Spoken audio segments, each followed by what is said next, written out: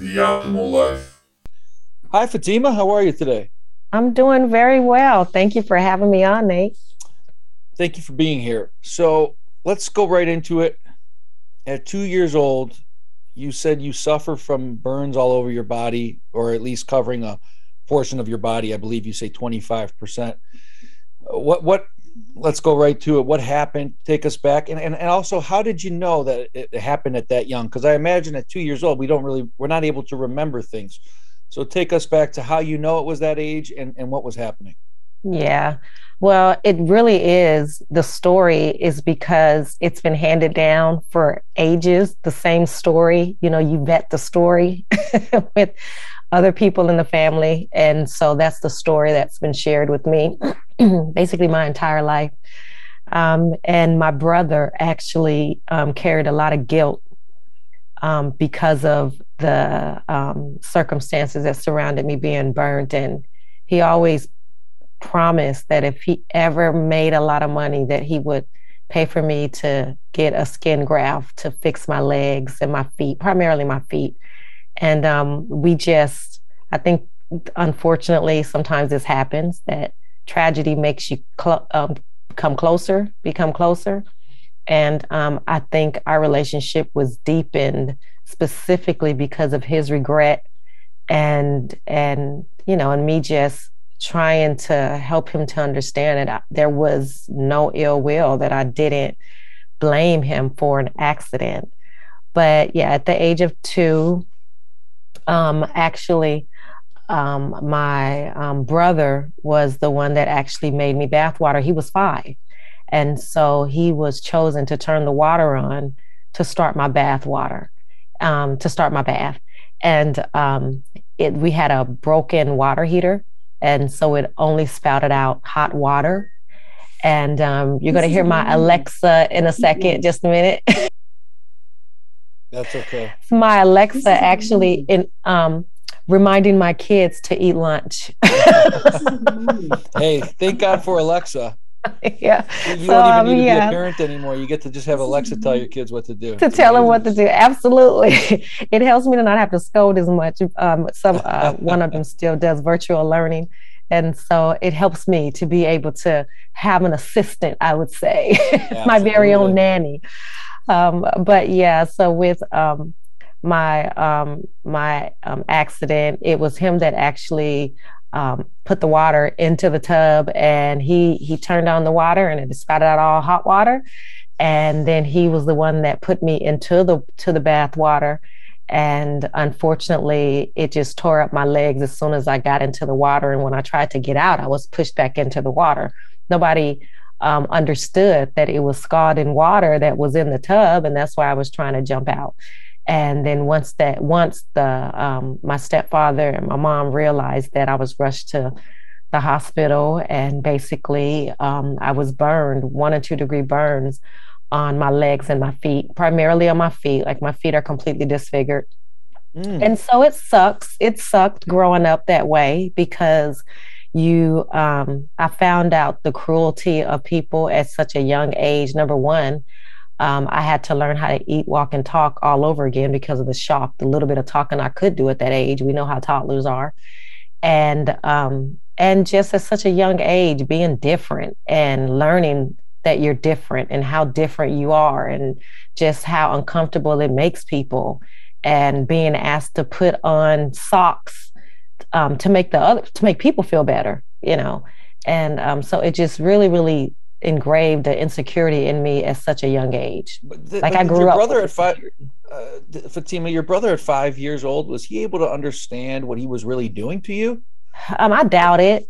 Right. Doubt it. I mean, he thought he was doing a good thing, of course. And if the water was okay, he would have been. But right? You made a comment, something about you were able to realize at a young age, or how mean or wicked people can be. I think you alluded to. Yeah. Are you talking about your brother? No, not my brother. Just kids, going to school. Because of your differences that you had to deal with. Kids. And even adults, even growing up and being a 10, 11 years old, having adults asking me to cover my feet, or even young relatives saying that I was ugly because of my feet. So, unfortunately, kids say cruel things but never my brother. I think he just carried guilt I of see. seeing that I was in pain and just the aftermath of the decision. Right. So that was just a complete innocent accident. Absolutely. And Absolutely. then you had to grow. What's the, were you able to walk? Was there a recovery or rehab process? How did that all work? I spent quite a long time in the hospital. My mom had to learn to change my bandages, and she really helped out a lot as far as at home therapy. But yeah, I had to learn how to walk all over again. I went into shock, so I also had to learn how to eat all over again, to start to speak all over again, and so it set me back a little bit. But those are things I don't truly remember. I don't Right. remember going through that. The brain is phenomenal in the way that it protects you. Even though I have totally tried throughout my years to try to remember something, I truly don't remember. I just remember being young and my feet aching as a probably 4 or 5 year old, my feet just throbbing and aching, like arthritis when it rained or when the weather was bad type of feelings going through my feet, and my mom rubbing them and trying to take the pain away, working through those instances.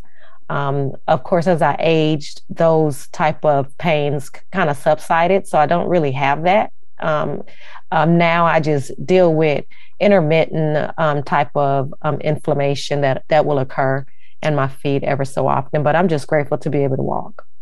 So you're at a young age, 2 years old. You're barely introduced to the world. You don't even know that you're really alive at that age. You're just going through the motions, and you have this really traumatic experience. Is your biological father in the picture at this point? No, my biological father wasn't around for much of my life, actually. So um, he, I don't recall him at all in any of those experiences, none of the experiences in my life, not even graduating from high school. Okay, so he wasn't around. So your mom is taking care of, what was the family situation like? Just you and your brother? Yeah, so it was me, at that time it was me and my brother.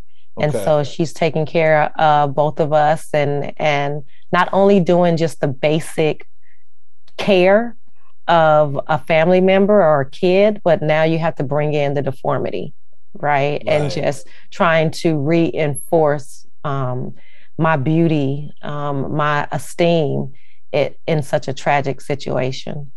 So your mom's trying to make it all work on her own. At what point does she ends up having, there's different stepfathers that come into your life at a young age, correct? Yeah, yeah. Okay, so there was two different men that came into the life.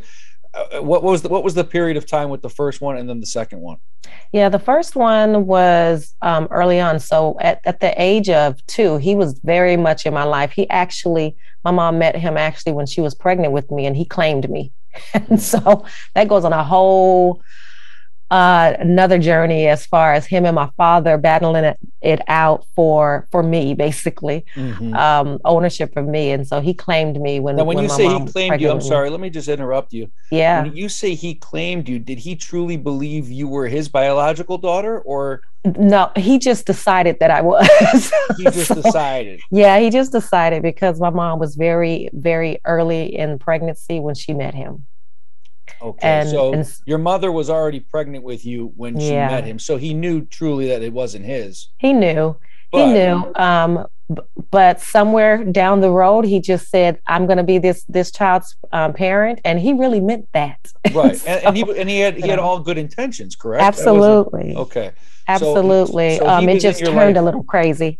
He just turned a little crazy. What do you mean by that? What did he do? Well, the situation turned a little crazy as far as when my father did decide that he wanted to step back into the picture of me. And I was still young, I was still, from my understanding, around newborn age when he decided that he wanted to take on his responsibility. But by then, my stepfather was like, "No, you haven't been here. And so I won't allow you to see her." And they actually had fights, scuffles, whenever he would come around to try to see me The for a two few the two years. men, the two men Yeah, would the have two men fights. did. Yeah, Hmm. absolutely. And so it caused a huge disruption and chaos. Me growing up, I just find it interesting that my father, he wound up just giving up and just saying, forget it. And then that just ensued with bad behavior decisions from there. And he eventually just was never, not a part of my life. My grandparents were, and I would go to see my paternal grandparents, but he just was never in the picture. These were his parents. Mm-hmm. Okay. Yeah. So what's Yeah. going on with what's happening in the household then? How long is your mom with this first stepfather of yours? She's with them for a while, at least until I'm like 5. And so, he was a good stepfather when he wasn't intoxicated, and it was the intoxication that really got him being abusive. And he would beat my mom and beat me and my older brother. By then, I had 2 younger siblings, and they never felt that wrath. It was really me and my older brother.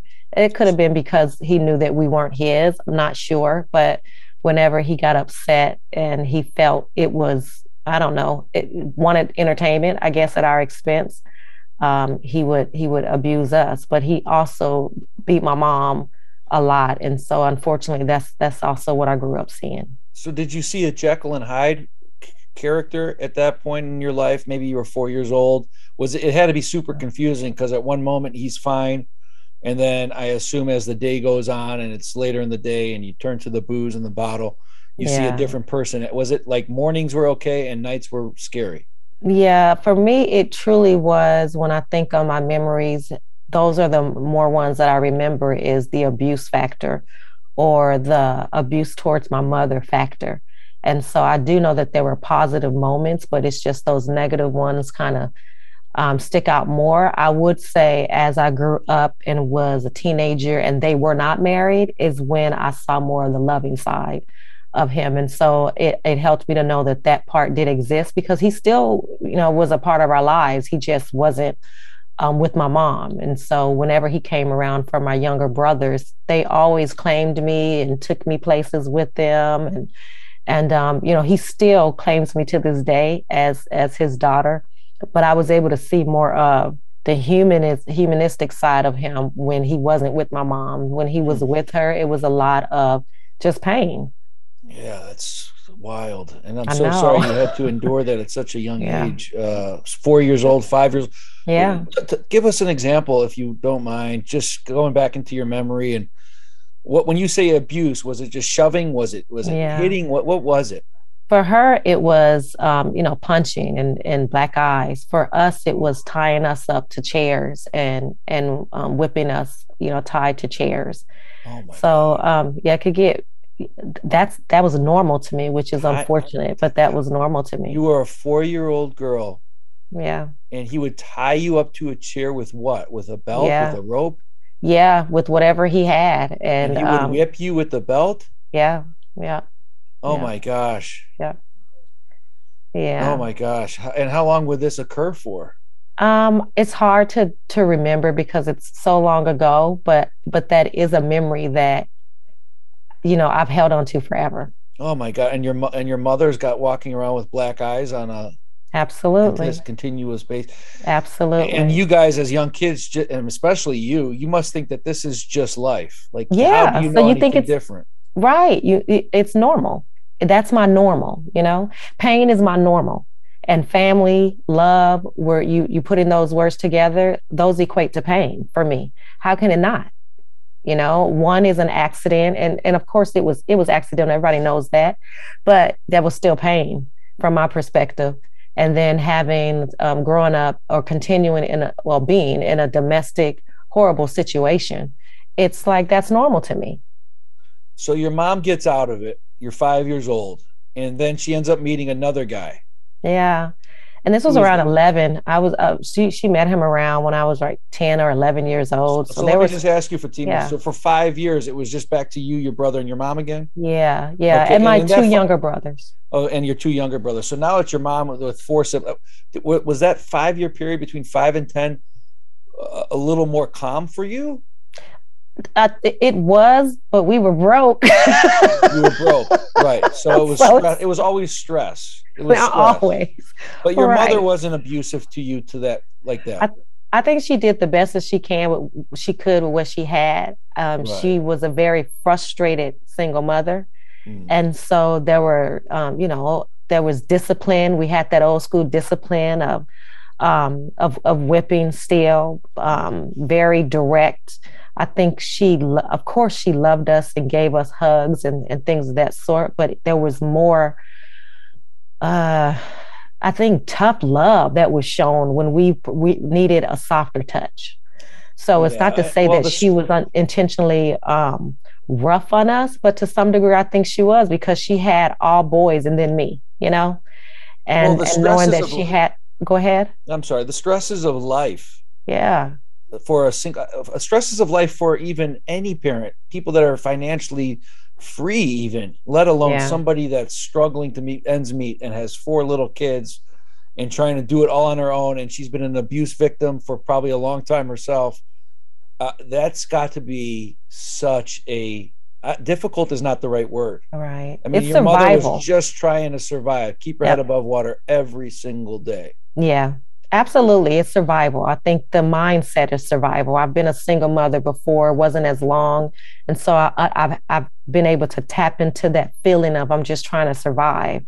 And so, and that's what I believe my mom um, parented us from. That's where she lived. Shoot, So it wasn't a lot of emotional comfort, I would say. And I don't think that it was intentional. I just think it was every day I'm trying to lift my head up, go to work, trying to figure out where we're going to get the next meal from. And now you're sad and now you're upset about something, fix your face, Right, you right. know? You ungrateful bitch, basically, Right. right? I mean, that's Basically, basically what it basically is. you guys are a bunch of ungrateful kids, right? Right. And I really believe a lot of the parenting came from that space, whether it was merited or not. Okay, so wow. So 5 challenging years, of course. Your mom trying to keep her head above water. You're still trying to figure out who you are. The feet, the whole thing. You came out of your first 5 years with some really traumatic experiences. You're 10, 11 years old, and she brings a new man into your lives. What happens from there with this guy? Yeah, and so she brought in a new man. They got married. I think it was pretty much an elope situation because I don't even remember being at the wedding. And so we met him. He was actually in the military, and so we were able to move out of a underprivileged neighborhood and definitely get the feel of kind of like a middle class life experience, something we had never experienced before, and not having to wonder where food was coming from and just any of those struggles that we had become so familiar with. But the I guess the byproduct, the consequence of that was him molesting me. And so he molested me for at least a year and a half of them being married. And it came to a point where I decided that I needed to tell my mom. It got to a point where I knew that this was wrong and that I was scared for her to stay with him any longer. And so I shared that news. And unfortunately, she was actually in night school. So when she would leave to go to school, or he would pick arguments with her for her to leave the house in anger. And when she would leave, those would be opportunities for him to molest me. Oh my Yeah. gosh. So, do you remember when you say molest, and share with whatever you're comfortable sharing? I know that Yeah. you're an open book, and you're sharing your story and all that kind of stuff. When you say molest, I mean, what to what level are we talking about?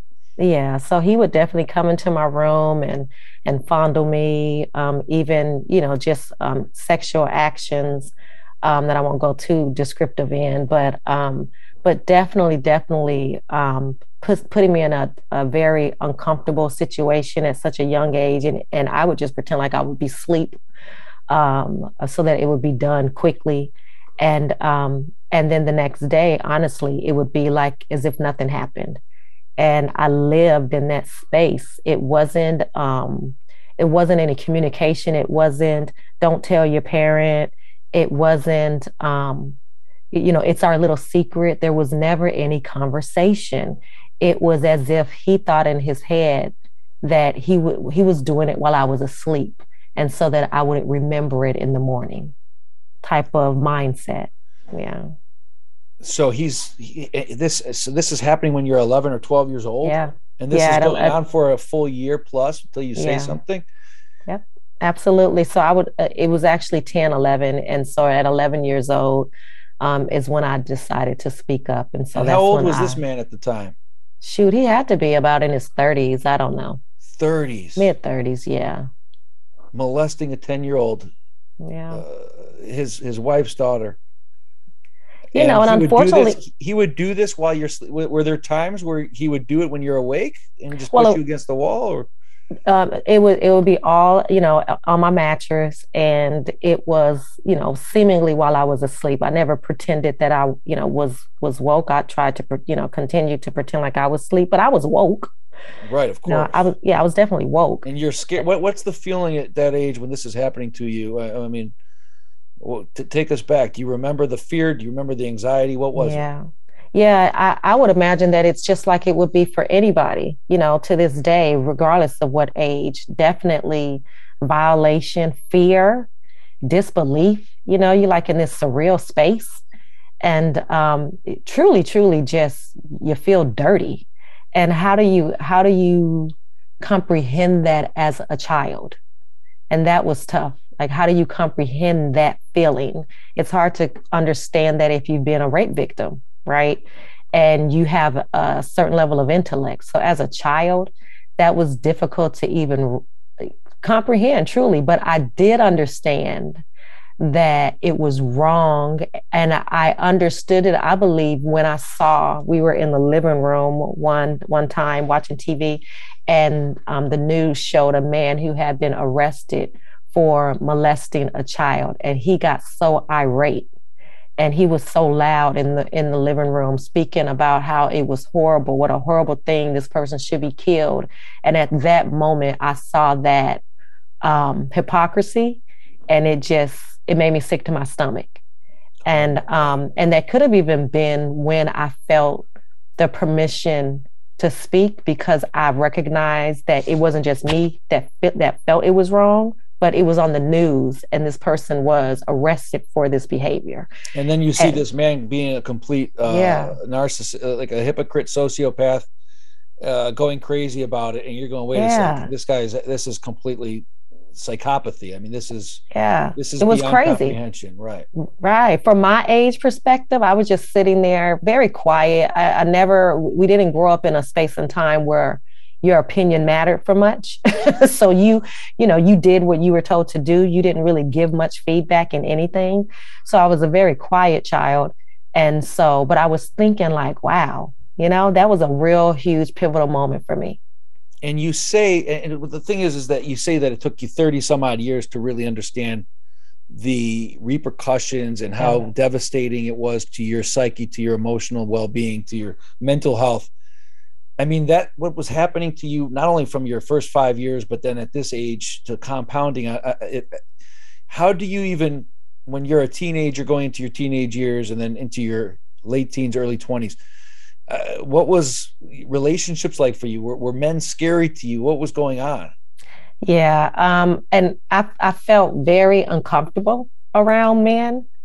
I have brothers, so it was different as far as like around my age level. I still had that teenage experience of crushing on boys and things of that sort, but I was very protected, like protecting my person. And I would say that my mom was very vigilant about that. She was very vigilant about moving forward in regards to how I operate with men.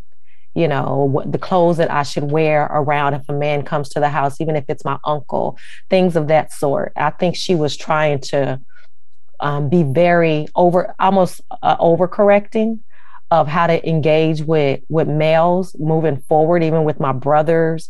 But there's a whole story in that I talk about in the book, that it almost seems like an oxymoron in response to how some of the events transpired when I did tell her about the abuse.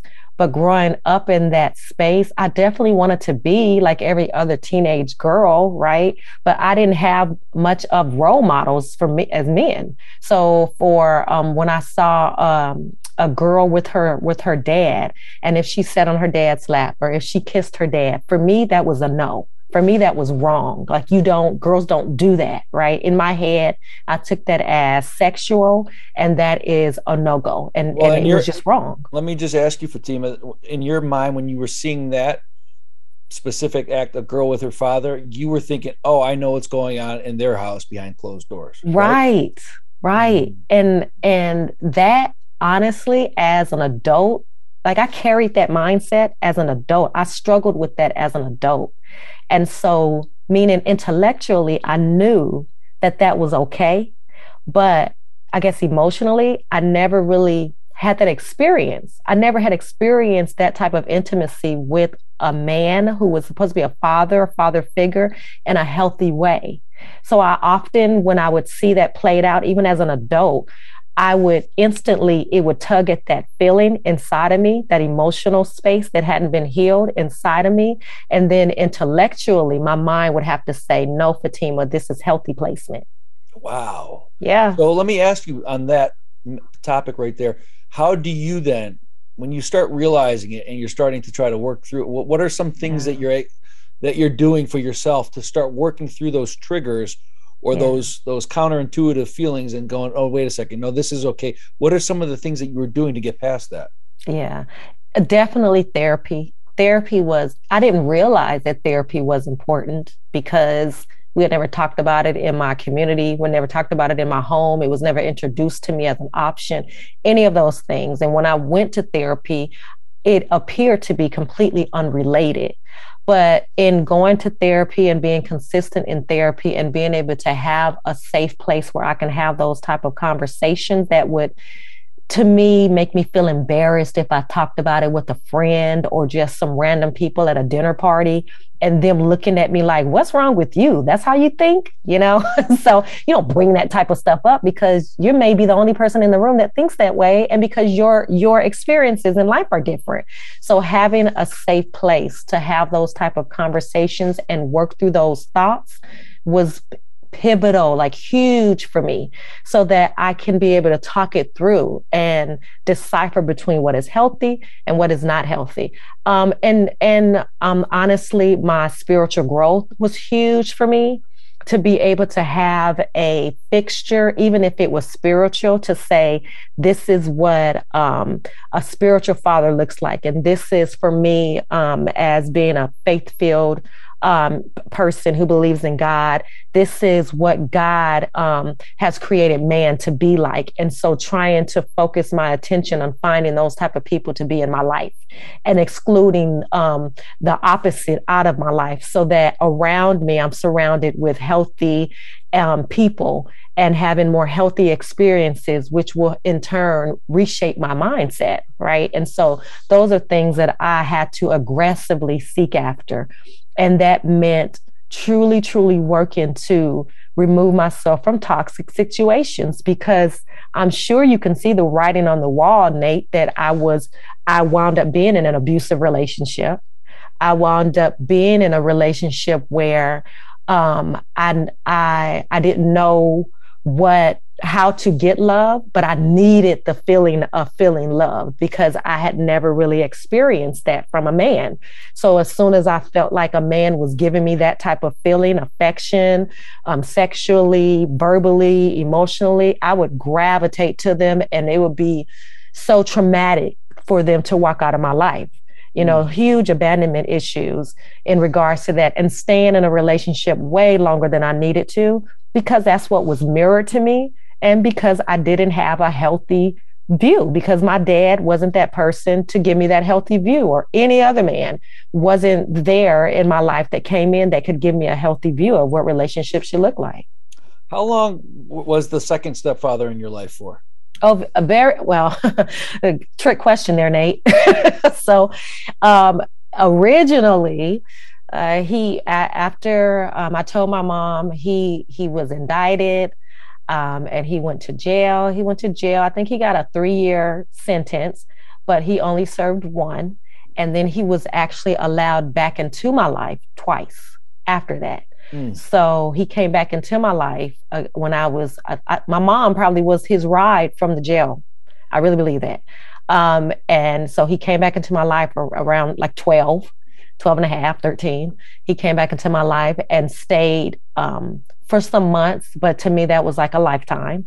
Well, when And he stayed for then some months, he was back to doing the same shit again, correct? he was not, He was not. Okay. but just the fear of him being able to do that. And there were definite moments where he was standing at my doorway Wow. and but didn't And enter. he's going, do I want to do this and risk going back to prison or do I not? He's fighting the Right. devils, the Right, demons. right, right, right.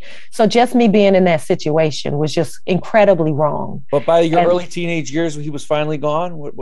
I was at the age of 18. He Oh, was not until allowed back 18. again. Yep. Oh my At God, the that age had of to feel like 18, he came back. the longest 7 years of your life, in and out. Yeah. Yeah. Mm, mm, mm, Yeah. mm. So, and just thinking, I never know when he'll come back, right? Right. Because he leaves. They didn't divorce. And then he's allowed to come back. It's just the fact that that door never closed. You must still have dreams sometimes where this people creep back into your life, or these. Do you have like those anxiety dreams of this type Mm, of stuff where you feel like somebody's going to come back in, or those kind of things? I don't have in regards to the sexual abuse, and maybe because it was such a huge factor in my life that I think I had to resolve it in some way over years and over years. But when I finally was able to have a conversation with my mom 30 something years later, it was a different type of conversation. It wasn't me as a victim coming to my mom at 11 saying, this man hurt me. It was me as a woman saying, this should not have been allowed. He should not have been allowed to come back into my life these multiple times. I was in a different space and I had to be to have that type of conversation. I think, I believe having that conversation helped break something inside of me that was holding me hostage to that part of my life. So I don't have any type of PTSD in regards to that.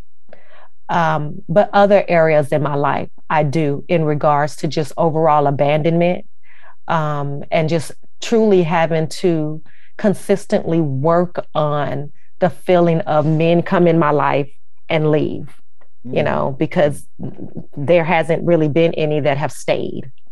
Granted, I've been married, I've been with the same person for 13 years, but I still struggle with that thinking. And again, that's why I'm in therapy and I continue to work on myself.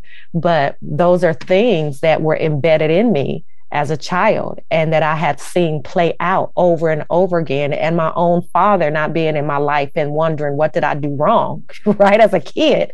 And so having that instinctual feeling of having to constantly prove myself in a relationship with a male for them to stay around. So you mentioned earlier a little bit ago that once you started getting into these relationships in your adult life, Yeah. you were basically a stage 5 clinger, for lack of a better term, right? Like, I'm holding I on to mean, this. dang, Nate, at least say 4. Stage 4. All right, stage 4 clinger. Yeah. But you're holding on to this person's coattails because you need that male figure, you need that security blanket, Yeah. even though most often you're still going right back into that loop that you experienced your whole life. You were gravitating towards men that were, did you feel like, hey, if this man doesn't abuse me, he doesn't love me? Oh, you hit it on the nail. You hit it on the nail. And these are the type of things that people don't say or women don't like to admit. Okay. And I'm going to say women because I'm a woman, but even maybe if even, I would even say anybody that's been abused. So even if it's a male and he's grown up that way and he's seen it, and then he wound up in a relationship with a woman that is secretly beating him, seriously, it becomes a part of your relationship expectation. It becomes a form of love to you because that's how you have reasoned it with yourself. And so in my case, it was reasoned with me as a child that is what love looked like. Even with my mom, right? That discipline and things of that was love. And to some degree, I believe you spare the rod, you spoil the child. I do believe that biblical text to a degree within context. Okay. That doesn't mean beatings. Okay. It means discipline to me. And so, but I'm just saying, growing up in that space, that's what I saw in an environment where love and where family is, and family is supposed to mean love. And so subliminally, I'm seeing hitting in that fashion abuse, not just pop, not just a pop on the butt, but abuse. And then I wound up in a relationship where I felt that the person loved me more than anything. They stood up against my family on my behalf, and was there for me in some critical moments of my life. And it's like I married my like a hero complex. I married my hero. And in that, when he became abusive, that was a conflict for me. It was like, how do I leave?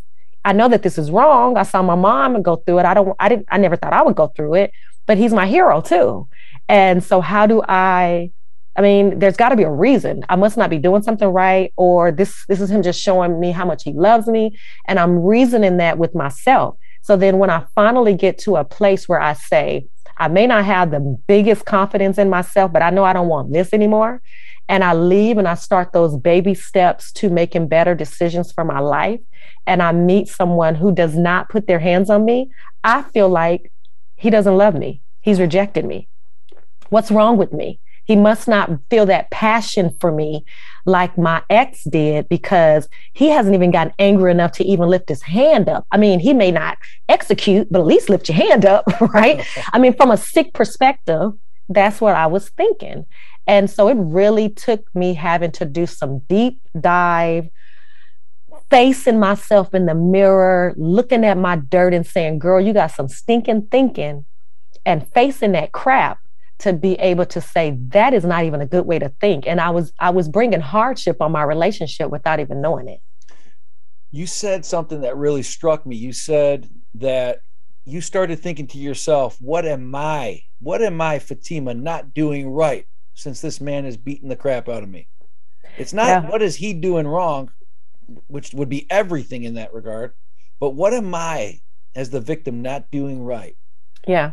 Well, think about it. I assume that that's a really, really, really common thing. Yeah. But think about it. Because when you grow up in an abusive relationship, I'm just speaking on that level, because I'm sure it still lies there. If you had a healthy relationship, but then you wound up with somebody that you felt loved you more than anything, and then they turn their hand up against you, that would be a shocker too, right? What happened? What just happened? Why did that just happen? But as a kid growing up in a space like that, you learn to be the diffuser. You learn to walk on eggshells. You learn to be codependent, to do whatever that person wants you to do so that you can alleviate a beating, right? Maybe you'll make it that day without getting hit.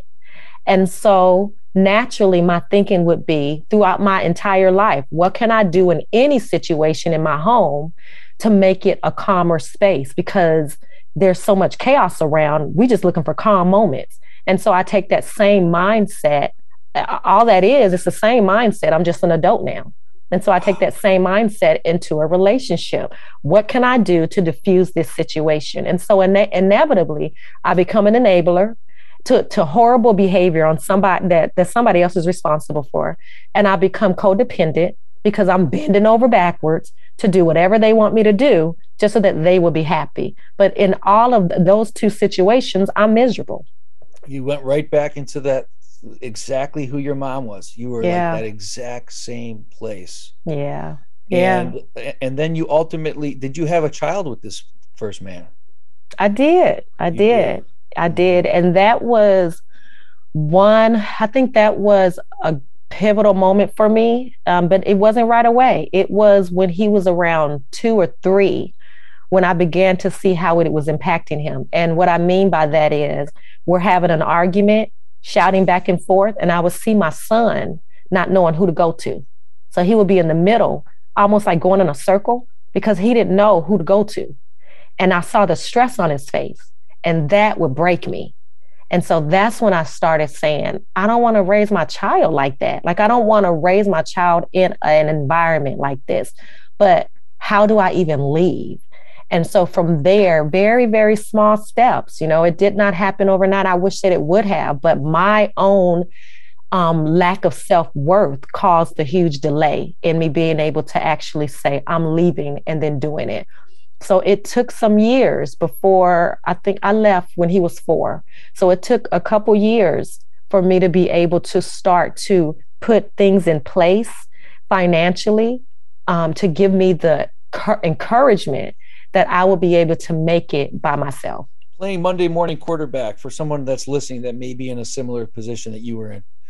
Would you Yeah. wish you would have done it differently? What kind of advice would you give somebody that's in that position now? I would truly say that if you see the signs that this person is, there's something wrong, the way that they handle arguments, they're yelling, they're shouting, they raise their hand, they lightly push you or nudge you, they lightly kick you, all in fun, quote, fun type of situations, but you didn't like the way it felt, to listen to it, because I promise you, I got a pink flag. I'll say a pink flag, not a red one, a pink one before my wedding. And I nudged it off and I said, it's just wedding jitters. And I wish that I would have listened to that flag. I wish I would have paid attention, because I wouldn't have been in that situation. And we just have to love ourselves more. We have to love ourselves more. So I would strongly say, if nothing more, ask yourself this question. If you don't love yourself, what makes you think that somebody's going to love you more than you love yourself? At least work on that before you dive into a heavy, hot and heavy relationship. At least work on yourself first, to loving yourself more, because just in me working on myself, I began to see flags, and now I'm making better decisions because I love myself incredibly more than I did at that time. You saw pink flags, red flags, whatever you want to call them, and Yeah. it's amazing if you listen to it.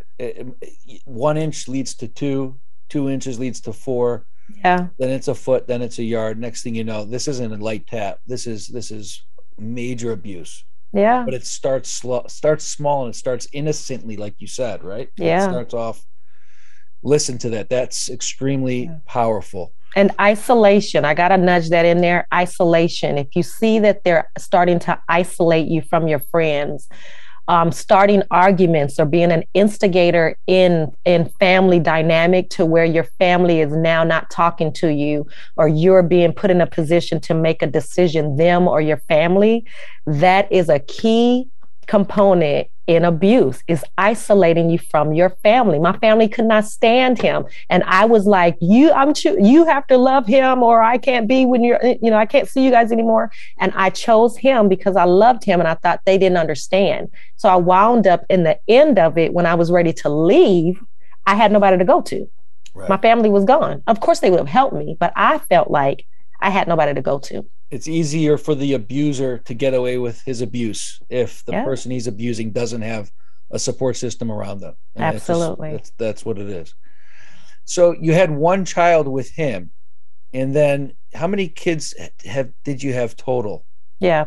I actually have 4 boys. They are 22, 15, 11, and 8. Yeah, I don't know. The first 2 Whoa. I kept saying I'm done, and then I had a finale and an encore.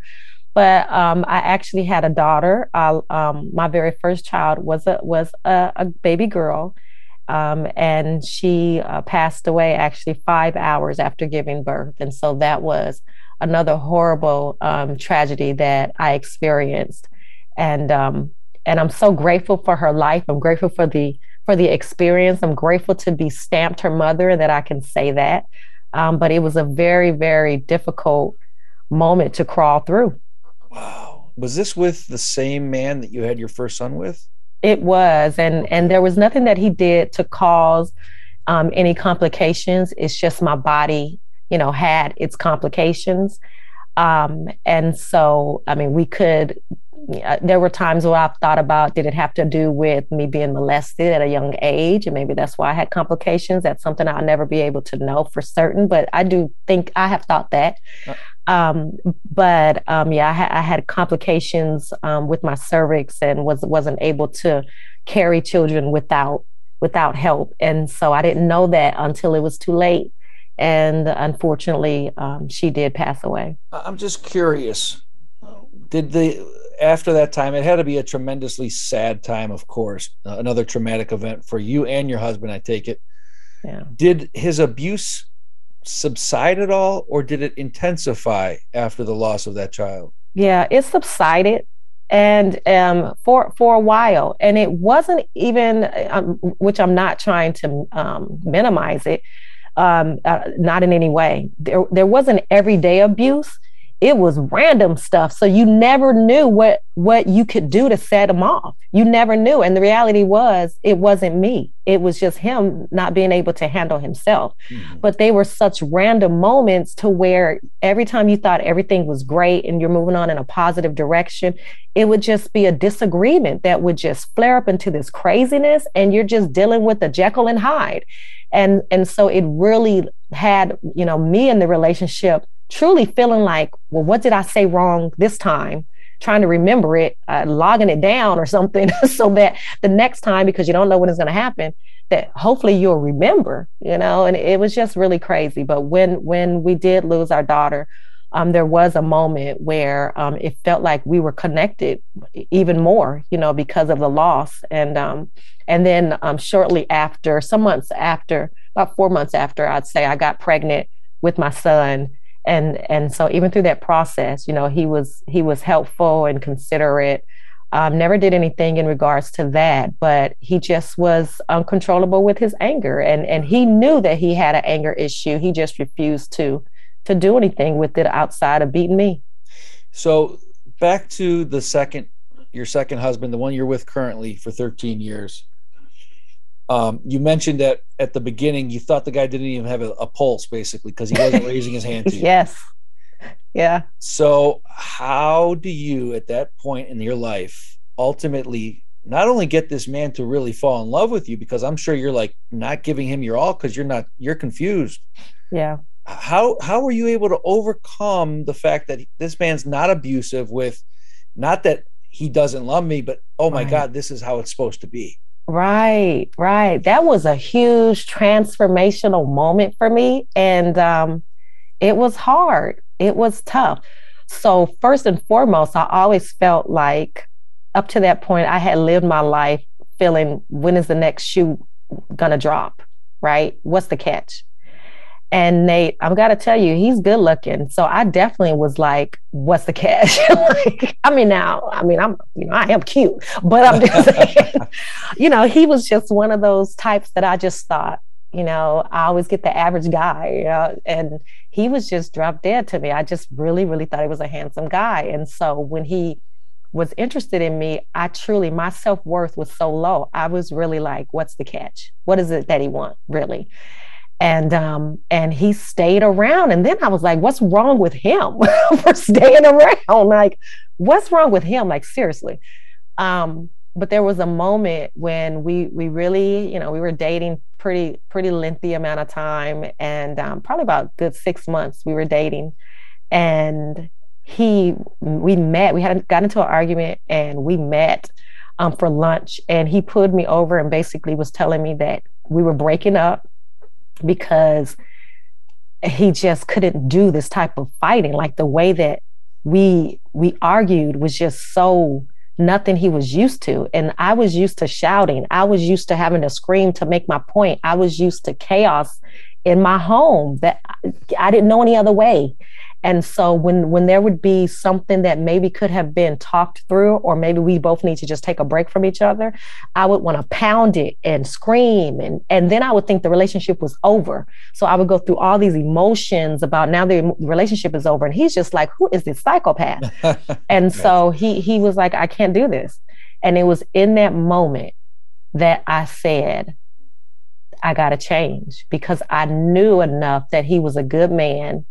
And I can't say that I necessarily did it for me, because I recognized that what I was doing was a horrible habit and I needed to fix it. It wasn't introspective. It was, this is a good man.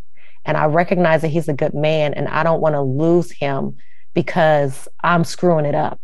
And so I had to be honest. I think that was one of the first honest moments we really had in our relationship, conversations of, I don't know how to do this. I don't know how to do this type of relationship. I was about 33, 34.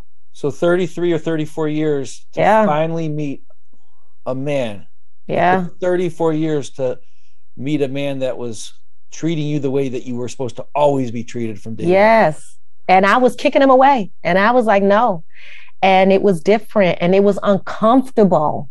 It was so uncomfortable. And it was everything that I needed in my life, but didn't know how to accept. And This that's is making sad. me get choked up. I'm not going to lie to you. I'm a daughter. I'm a daughter of three girls, Okay. or a father Father. of three Yeah. girls. Look, I can't even think clearly because I'm thinking about what Yeah. putting them in that situation. It's so Yeah. it's incredible with what you've gone through. It took you that long in your life Yeah. to finally bring in a healthy man into your life, and Yeah. I'm so happy that you recognized it. I mean, Yeah. most I'm women, and you grateful. talk about Yeah. this, right, Fatima? This is part of your message. You talk. Yeah. Most women would have completely ruined that thing and moved right back into the old. Yeah. And that's because I do believe, because I felt this. And that's why I believe it. I can't be the only one that feels this. Is that number one, it's easier to do our bad habits, to keep our bad habits, and we know how to mitigate them. They've been with us forever. And so we know how to work around. We know our workarounds with our bad habits. The people that love us know our bad habits. Everybody's used to them, right? Whether they're good, whether they like them or not, they're used to them. And so why mess with it? And it takes so much effort to change a bad habit and to do better by ourselves. And it doesn't feel good. Sometimes it's real, real hard. Why put yourself through that? You just prefer to just say, this is who I am. But the reality is I was doing such a huge disservice to myself. I feel so much more alive. I care for myself. I love myself. And I believe because of the work that I've done, it's made it to where I'm more lovable, right? I'm more tolerable, and people aren't just tolerating me, like they like being around me. And I'm not a Debbie Downer and just all these other things that you can say that we say about our friends because here they come. Oh, Lord, I hope they don't give us this again. I hope they don't do that again. I hope they don't embarrass us when they get drunk again. Just all these things. And really, they're masking stuff. And that's what I was doing. I used alcohol. I used arguing. I used my tears. I did emotional manipulation. I used shopping. I did it all to stop from dealing with what was really going on. And it was only honestly when I got to a place of desperation where I was ready to end my life, I had to get to that place where I knew I was broken, but I didn't know how to fix myself, number one. So I just kept living like I was living. But it got to a place where I said, I don't even want to do that anymore. Mm. Until I was so desperate that I decided to go and speak to someone and really, really, really engage in my spirituality and just kind of start over. Just give myself a pass to start over. And so I started over spiritually.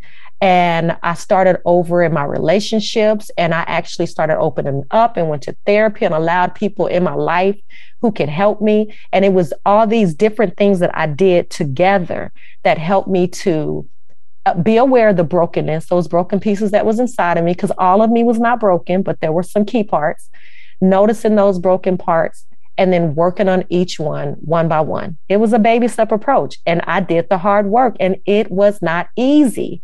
I had tough conversations with people. The conversation with my mom, I did not have that until after I went into therapy. And so these were not easy things to do, but they were very worth it. And so I feel more free now. I'm not as codependent now, right? There are so many things that I've done for myself, for my own life, to where now, whether my husband, I love him to death, but whether he stays with me or he doesn't, I'm a better person. I know that I'm not gonna. I know that I'm not like I was before. And that means so much to me. That's unbelievable. This is absolutely incredible insight. And it reminded me of the saying when you were talking about just constantly running and trying to distract yourself from your reality. The saying, wherever you go, there you are. Yeah, they come Right. with And you. there's so many people that live like that, Fatima. Yeah, Wherever you go, there you are. Like you have to just be. We're human yeah, beings, not human doings. And so many people, especially ones that are living in a chaotic, unhappy, unstable place, they're trying to do. It's not yeah, going to solve anything. You yeah, have to focus on yourself.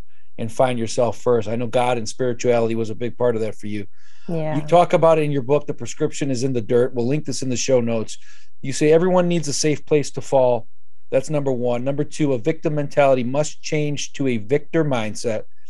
And three, it is okay to not be okay, but it is not okay to remain that way. Talk Yeah. about that, please. Absolutely. So, number one, I think one of the key things, one of the key things that helped me when I was really in that space where I wanted to take my life, like I had it planned out.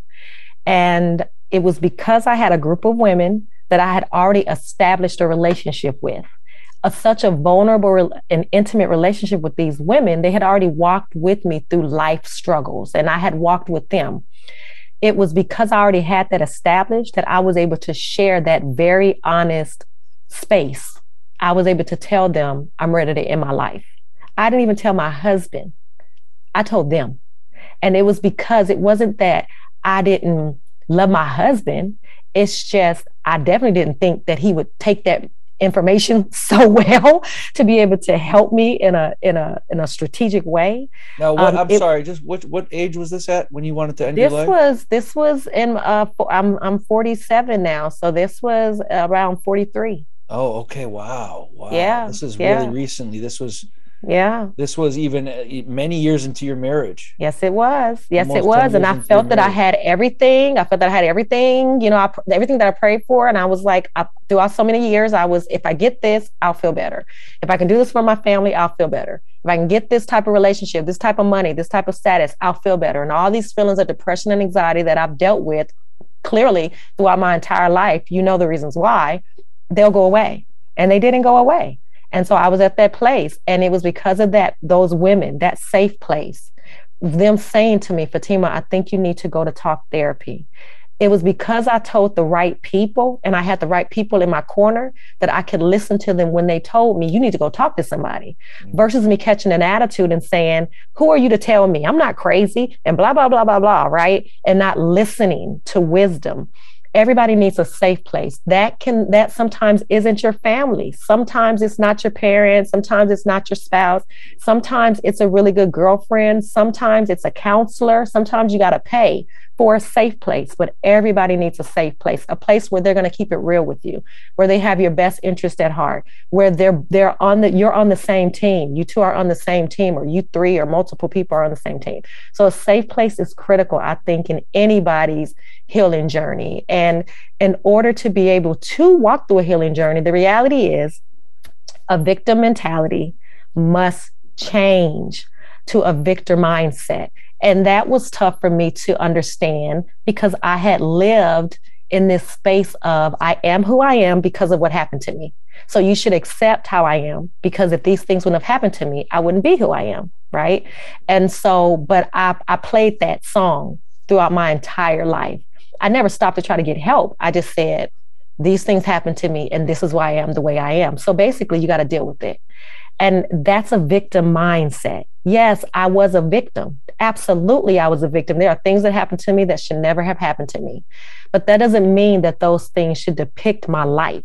They shouldn't depict my future of what I'm capable of doing. And they definitely shouldn't stop me from success. So I had to make a decision within myself to say, I will allow these horrible things that happen to me, I will allow them to be a platform for my success, and not in anger and resentment, but I will use these things that have happened to me as a testimony, and I will speak life, help, learn to be able to speak life into other people who've gone through similar things, and I will become, everything that I said that I want to become, and I won't allow all the negative things that people have said about me to stop me from doing that, and that's what I mean about turning it and having a victor mindset. That has to happen or you will not find growth. It's just not going to happen. And then lastly, I think it's very important to be able to acknowledge that we all got stuff. We all have messes. We all have dirt that we have to work on. It's okay to not be okay. But I don't think that it does a service to anybody, to the greatness that's within us and to anybody that we're attached to our legacy, to know that we are messed up and then just decide to leave it that way, to be comfortable being messed up. We owe ourselves enough respect to say, I'm going to work on myself. It may not happen overnight, but if I see this one thing, I recognize this one thing that I need to fix, at least I can work on that.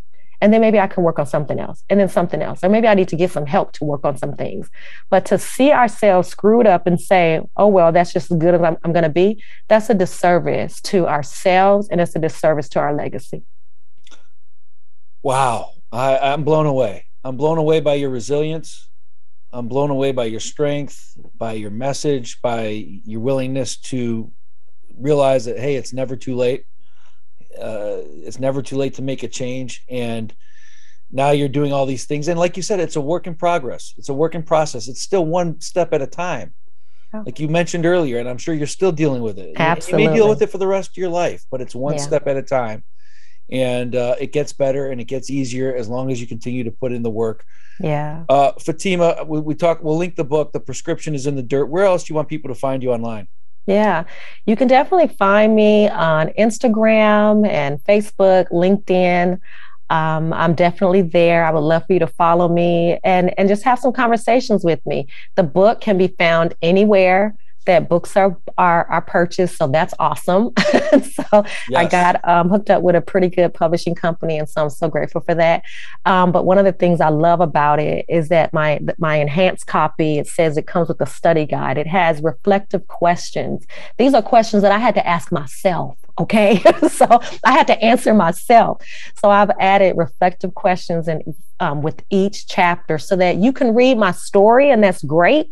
But for me, my book is not doing its service if you're not being moved to change some things in your own life, right? So there are some questions there that you can ask yourself and be real with yourself and face yourself in the mirror. And the hope, the prayer is that by the end of the journey through my book, that you'd have made some breadcrumbs to healing, for yourself. Absolutely. Absolutely. And we'll link your social. It's just Fatima Oliver. Is it all one word? Yep. It's Fatima. Instagram is Fatima Oliver. I believe it's Fatima Oliver 1975. Okay. But I'm pretty sure if you pop in Fatima Oliver, you'll find me. And on my website, I have a website actually. It's FatimaC.com, FatimaC.com. And that'll take you straight to my social Fatima, site. Then the letter C.com. Is that what you're saying? FatimaC.com. C is my middle initial. I do not like you enough, Nate, to tell you what that C stands for. That's okay. That's okay. Hey, listen, a survivor's heart is exactly what you have. Thank you. And thank you for sharing your story today. You're so welcome. Thank you for having me.